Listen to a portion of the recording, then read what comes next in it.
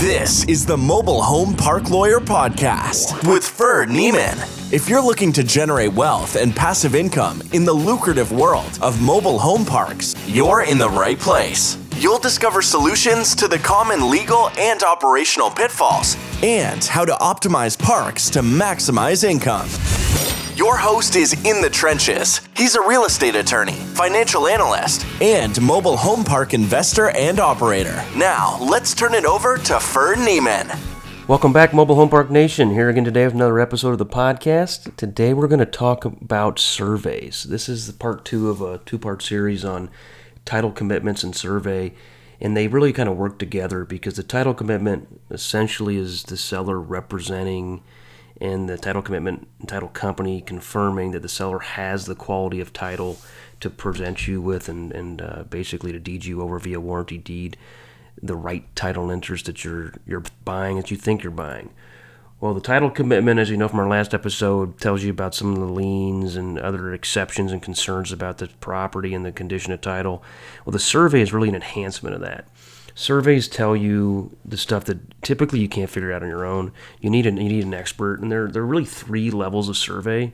I mean, the base level of survey is just called a boundary survey, and this is basically drawn on whether it's a square, rectangle, or some polygon around the property, and it has a beginning and an ending, and it has to connect. You can't have like a Pac-Man shape with an open mouth. It's got to be enclosed, and the boundary has to close, and then a surveyor can write up a legal description. If it's in a neighborhood, it may be like a platted lot where it's pretty simple, but typically in a mobile home park, there's going to be more of a unique legal description, meets and bounds, directions, degrees, the kind of stuff you need a surveyor to look at for you. And a surveyor is required to make an on-site inspection, and these guys are licensed by this particular state, and they will go look at where the survey stakes are, or the markers, or the pins that are in the earth. And these, this is like Lewis and Clark style back in the day, where they're actually nailing in a rod into the earth, and that's going to be there forever. And they'll locate the old pins. If they can't find them, they'll put a new pin in, and they'll draw up a pretty picture. Boundary surveys are your cheapest of the three options. Typically, this will cost like $1,000 to $2,500. Obviously, the cost is going to depend on where you're at. Like I'm looking at a deal right now in middle of nowhere, Nebraska. Well, it's gonna be a little more expensive because there's not as much competition, and the surveyor has to drive further. But it could be, in some degrees, cheaper because it's a smaller town versus like here in Kansas City, big higher pricing across the board than in a smaller town. But in Kansas City, there's more competition. But that boundary survey is going to be your cheapest option, and sometimes that's good enough. But typically I like to go a step higher, and I like to get the base Alta survey. And the base Alta survey, Alta is the American Land Title Association. This is a higher quality of survey because the licensed surveyor has some more representations and warranties, if you will. I mean, basically more due diligence he or she has to do when signing off. And a surveyor, you can find a survey company. Typically I get 3 to 4 bids in a municipality for the cost of these things, but sometimes surveyors they work under an architect or an engineer, but they can also work under their own shingle, their own license, but they sign off on these things. So in addition to getting a PDF of their final work product, I always ask for a physical copy of like plotter size. I can obviously print the PDF on 8.5 by 11, but I want the big one, the 2 feet by 3 feet or whatever the dimensions are. I think it's like 25 by 36, and then and it's in color, and it's got their signature and their seal stamped on it, and that's nice to just pull out on a desk once in a while and really just look and think about it, especially as you get into the phase 3, which is an Alta survey with additional Table A items, and that's going to be the crux of today's issue, is going through what those Table A items are and why you need them. But always request a hard copy. If you do it at the beginning, they won't charge you. It'll be part of their bid. But if you do it later, they'll say, I need $100 to print you a copy. And it's annoying. And even more importantly, it's important to get a copy of the AutoCAD file. And this is basically like a kind of computer program that shows all the survey stuff you need. It's like a .dwg file, which you probably won't have the software to even open it, but it's good in case you have to use it later. So I have one park I'm under contract for, and another park I bought about a year and a half ago that both have development potential. Well, right now I'm getting bids for the civil engineering to expand. It's about an 88 unit park, but I think I can get it over 100. And as those of you in the business know, once you get over 100, it attracts a lot more institutional buyers. So that's going to be, I'll get a premium value add if I can get this over 100. And I think I can pull it off the municipality because it's in county unincorporated grounds. So there's not very much in the zoning code to make development onerous. But I want to see if I can get to 100. I want the layout. I want the civil engineering to draw it out and give me bids for the cost of construction, because development is not cheap, and this is not a $400 lot rent market. This is a $220 lot rent market. So it's going to be a lot harder hurdle for me to determine if the juice is worth the squeeze, if you so to speak, economically. But what's good for me is I hired civil engineering firm A to do the original Alta survey, but I negotiated for this AutoCAD file. Now I can get the civil engineering work bid out from numerous firms.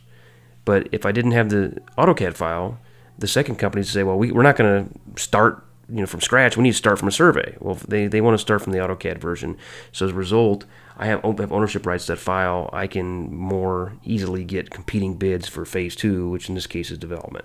And even if you don't do a phase 2, it doesn't hurt to ask for the AutoCAD file. They'll typically give it to you for free if you ask at the beginning. If you ask later, they're going to have you over a barrel. And one of the companies that was involved in this basically tried to do that. And I reminded them of the executed scope of work for the first engagement and said, no, I need that file. And I have the right to share it and bid out phase 2 against you.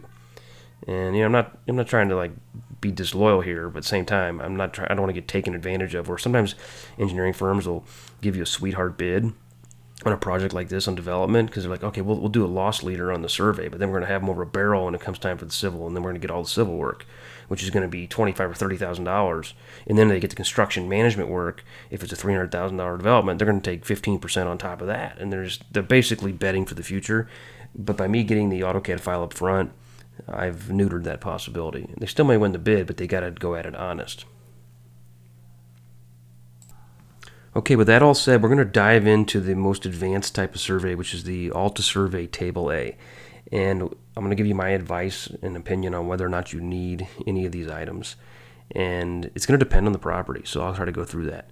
So the first item on Table A is going to be, they're numbered. Number 1, monuments placed or a reference monument or witness to the corner at all major corners of the boundary of the property, unless already marked or referenced by existing monuments or witnesses in close proximity to the corner.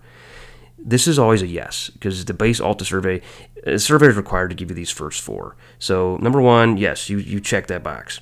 And then as you'll go through here, when you get bids from surveyors, you wanted to get an apples and apples bids. So you got to figure out the scope work you need, which is easier done after you have your title commitment and after you've seen the property. And then you send out your scope of work to different bids, so you get the apples and apples price.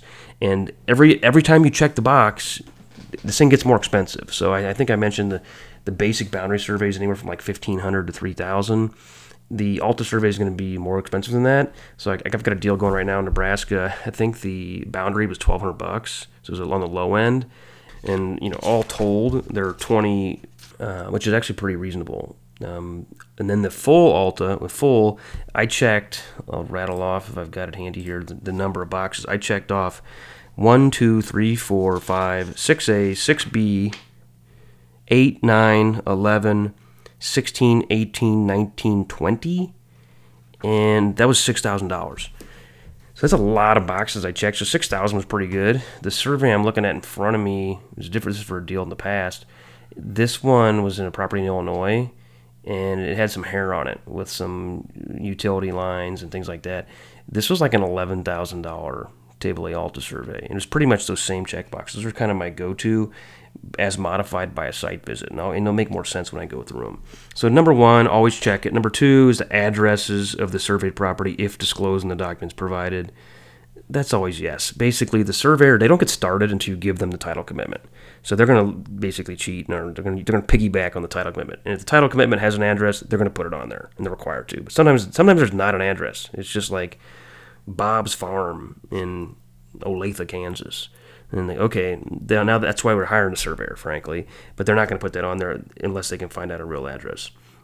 Number 3 is the flood zone classification with proper annotation based on federal flood insurance rate maps or the state or local equivalent. depicted by scaled map location and graphic plotting only. Yeah, you want to know where the flood, if this is in a flood zone. And your lender's going to likely ask that. You may not be able to tell just with the human eye if this is in a flood zone. So it's important to check that box. And generally, there's not much cost for doing that. And number 4 is the gross land area. This isn't that much work for them either because they're already marking all the 4 corners of the property. And I say 4 corners as if it's a square, but I'm talking 4 corners, all sides, all shapes of the polygon.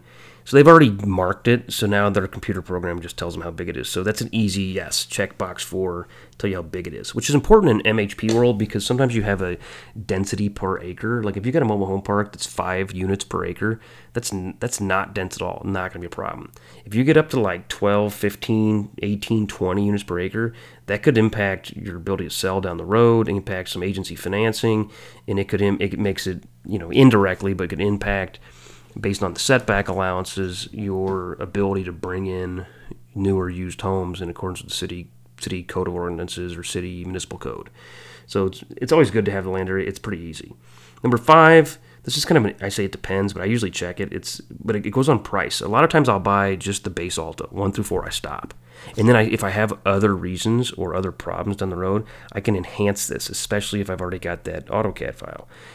Sometimes I'll do just the boundary survey. Typically, you should do at least that because the boundary will show you, in relation and in coordination with the title, if the person owns what they say they're owning. If they say, oh yeah, that road, the entry road, that's on my property.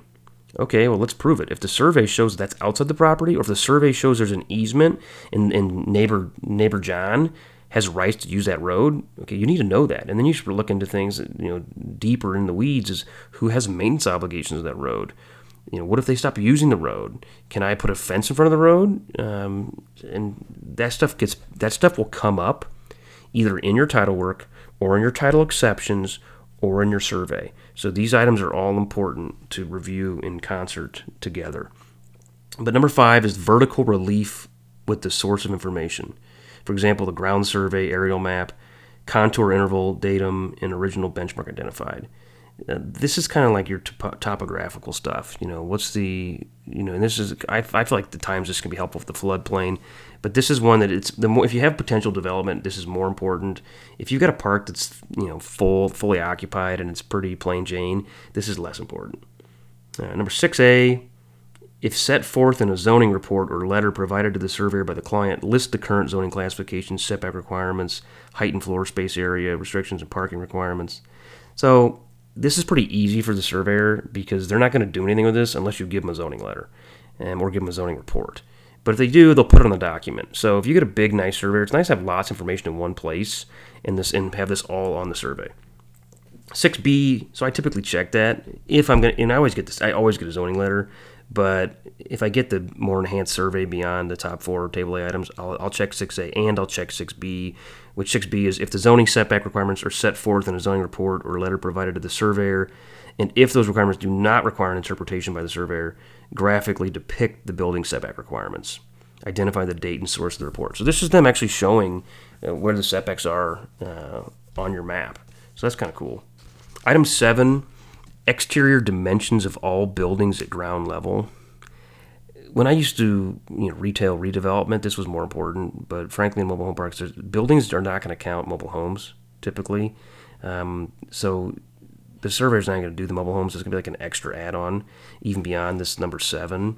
So if there's I typically don't need it. If there's I've got a duplex building that's like an old laundromat and community center in one park. I got some abandoned garages and stuff. Sometimes there's a site-built house, but in my opinion, on mobile home parks, that's less important. You can then check 7B if you like, square footage of the exterior footprint or other areas. 7C is the height of the buildings. That's more important if if the height is going to come into play. Like I was pursuing at one point like an old Bank of America building, and we were debating buying it. It was really crappy. Buying it, demoing it, and putting it in a hotel. Well, then we had a grandfather issue with we can't go higher than the current building. Well, we needed to know how tall the current building was. So you want to get a surveyor to do that, then to figure out if a hotel was feasible. But in MHP world, I rarely check that box. Okay, number 8, substantial features observed in the process of conducting the field work. I check this. It's like, hey, surveyor, if you see anything substantial, write it down. Things like parking lots, billboards, signs, swimming pools, landscape areas. substantial areas of refuse, put that on the map. And I say map, put on the survey. Draw the picture of it for me. Draw the location. Number 9 is the number and type of clearly identifiable parking spaces on surface parking areas, lots, and in parking structures. Sometimes in MHP world, this is not as important, but I like to have it. I mean, if I'm gonna spend the money on the Table A with a bunch of these enhancements, I might as well have that guy out there counting them, and I'll have it in there for forever, which gives me a better vision of the total project for when I'm bringing in new homes or if I've got a density issue. And then you can then see it visually, and you may be able to make some alternative plans or modifications. So that's Table A, item number 9. Next, number 10, as designated by the client, a determination of the relationship and location of certain division or party walls with respect to adjoining properties. That's pretty much irrelevant in MHP world. A party wall would be like, we had a Ross clothing store and a Marshall's clothing store, and they were in one strip center, but there was a party wall between them, and it had to be fire rated and heavier duty. You want to know that boundary. That's almost like condominiumization within a real estate parcel.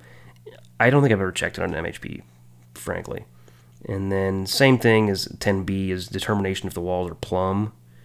Plumb meaning basically perfectly straight up and down. And again, not really relevant for this asset class. Number 11, location of utilities existing on or serving the surveyed property as determined by A, observed evidence collected pursuant to Section 5, evidence from plans requested by the surveyor and obtained from the utility companies or provided by client, markings requested by the surveyor pursuant to an 811 utility locator similar request. This goes on to talk about some representative examples of utilities, such as manhole covers, wires and cables, utility company installations, etc. So this is one of the more important ones, location utilities, and it's one of those, it depends based on your site inspection. So the base Alta survey, one of the best things about that is the surveyor is going to include the locations of the easements.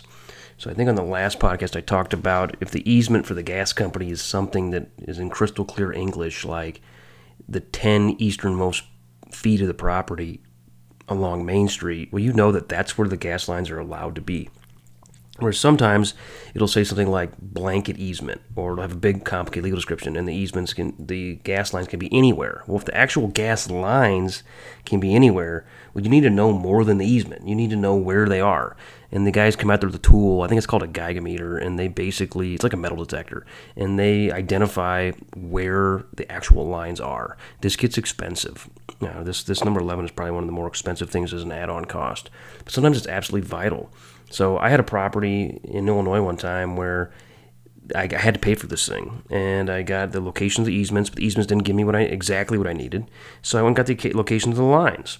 Well, as it turns out, the utility company, which was the gas and the electric company, they had put the gas lines in what appeared to me by the human eye to be in the wrong spot, like basically a shortcut. So normally the lines, if it goes down like the alley between the back of the two homes, and it would be run north-south, and then would jut to the west to service the home, and then jut immediately back east, and then north, and then west, and then east, and then north. But that's not as efficient as going just at a 45-degree angle to the house, and then straight north to the next house, and then jumping back in the easement when it's convenient. But I had interest in bringing in like 30 homes in this park, and if there were gas lines in the middle, that was going to be a big problem. So I ended up getting out there with the surveyor, with some city officials, with with Ameren, the utility company, and with the big map in my hands and the easements in my hands, and I said, I don't think you guys did this right. And they went round and round and argued, but eventually I think everybody kind of agreed that, yeah, we were kind of aggressive in the line placement. They're in spots that they probably shouldn't be, but it's okay. And I said, well, I'm going to bring homes in. And then the city said, you can't put them right there. Well, the utility company said, well, then we are going to require you to move the lines and upgrade the lines. To which I said, the hell you are? It's like $105,000. I said, that's your problem. They go, no, it's your problem. I said, you guys are illegally in the location of the current lines as opposed to legally in the location you're supposed to be. And they just kind of bluffed at me and said, well, if you make a stink of it, we're just going to cut off service to your park. And we'll tell all your tenants. I go, really? You're going to cut off heat to a bunch of lower income families? And this was summer, but are you going to let them freeze to death this winter? I said, and what happens if one of these lots that currently has a gas line underneath the home, what happens if one of those gas lines has a leak and it blows up? It's going to kill the entire family above that. I said, that's bad news for me. It's really bad news for the family, but it's also really bad news for Ameren, because you're going to be on Channel 9, and you got the deep pockets, and I'm going to have of record here. So this is the kind of stuff that I put on my lawyer hat, and I send them a written notice. Like, you are on notice that your lines are in an illegal location, and this could result in great danger and harm. Well, long story short, they caved, and they put in new gas lines. So this one was like a triple whammy for me, because I got to, at the time, I got to go back to the seller and say, there's a major infrastructure problem. I need a price concession. But then I ended up dropping the contract because the utility company was taking too long. My due diligence was running out. So I dropped the contract. Well, the seller came back to me after 2 or 3 more people dropped the contract, and they ended up offering me an opportunity to buy it again. They're like, you put a lot of work into this. What's your price? My new price was several $100,000 cheaper. I said, I closed cash in 15 days or 10 days. Because I knew, since the time I had dropped the contract until this new date and time, the utility company had gotten back to me and they had caved. So I now knew that my problem was not as big a problem because the utility company was going to pay for it. So I got paid once in the sense of a price reduction. I got paid twice in the sense that the utility company had to eat this cost. But then I sold the park about 2 years later, and I was able to represent to the new buyer, look, I've got upgraded gas lines throughout the community, and I had done upgraded roads and sub-metered water, some other bigger projects, but was able to say, look, you have a good infrastructure. So I got paid a premium and got paid a third time for the same work, and the only reason I was able to pull that off was because I used all these skills in tandem of the title commitment combined with looking at the easements and the easement exceptions, and then as drawn out by an expert surveyor, which in this case I needed that Table A item 11. And I was able to, this was a 6-figure move where most people are just going to miss this or not object to this. And you don't want to find out you got an easement problem or a line problem the day you're trying to bring in your first home, or even worse, after you've ordered your first 15 homes and they all show up and you can't put them somewhere. So anyway, Table A number 11 has been good to me, but it is more expensive to get it. Next up, Table A item number 12.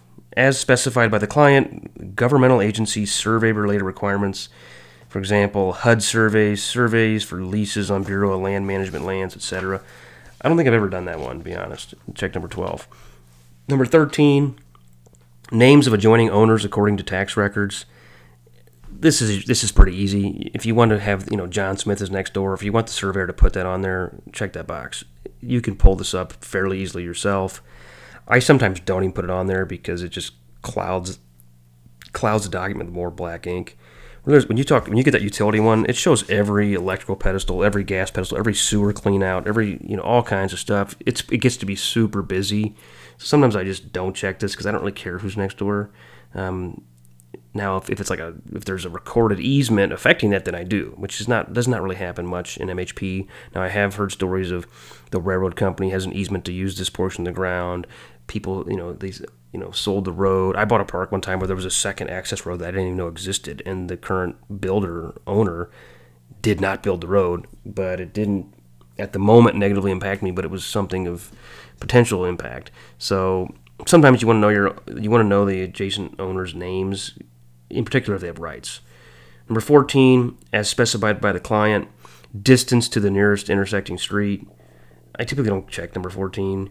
That's not really a setback issue. That would probably be an issue if you were like, I bought a park one time and the previous guy had to put in 2 fire hydrants, and they were super expensive, like $400,000 to run the city water main and pipe water for fire safety throughout the park. So I don't think I've ever paid for number 14, to be honest. Number 15, rectified orthophotography, photogrammetric mapping, remote sensing, airborne mobile laser scanning, other similar projects. I've never done this one either. And I originally got my license, or my list here, and I got my explanation of these, not even in law school, but I had a guy that worked with us who was an in-house construction manager and civil engineer, and he walked me through all these, and he's just like, you don't need that. I was like, okay. So to be honest, I haven't really dug into that one. I just have never checked it. Number 16, evidence of recent earth-moving work, building construction, or building additions observed in the process of conducting the field work. I typically do check that because if the surveyor's out there, it's not that much harder for them to look around. And frankly, I would notice some of this too. One time I found and the seller had to disclose this, so I didn't really find it. But I would have found it, I guess, if I was the surveyor. And it was a well on the property where I thought I was buying city water, city sewer. Well, it turned out that it used to be a well system. So that's something that came up in my Phase 1 environmental also, and I was required to close the well with a licensed well driller or well closer. 16 is a pretty easy one to just check. Number 17, proposed changes in street right-of-way lines, if such information is made available to the surveyor or controlling jurisdiction. And then evidence of recent street or sidewalk construction or repairs observed in the process.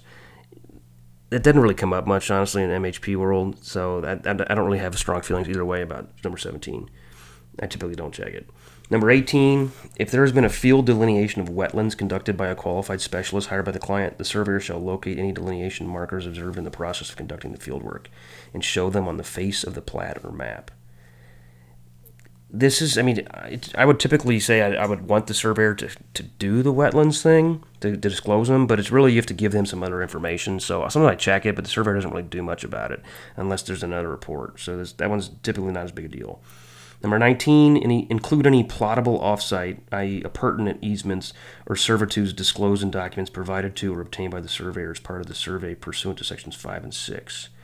I do like checking this one. This would be an easement that would not show up on the four corners of the real estate that you're buying, but that impacts it. Things like an access easement from the guy next door. So this is important, and the surveyors will work a little harder to look for those sort of things.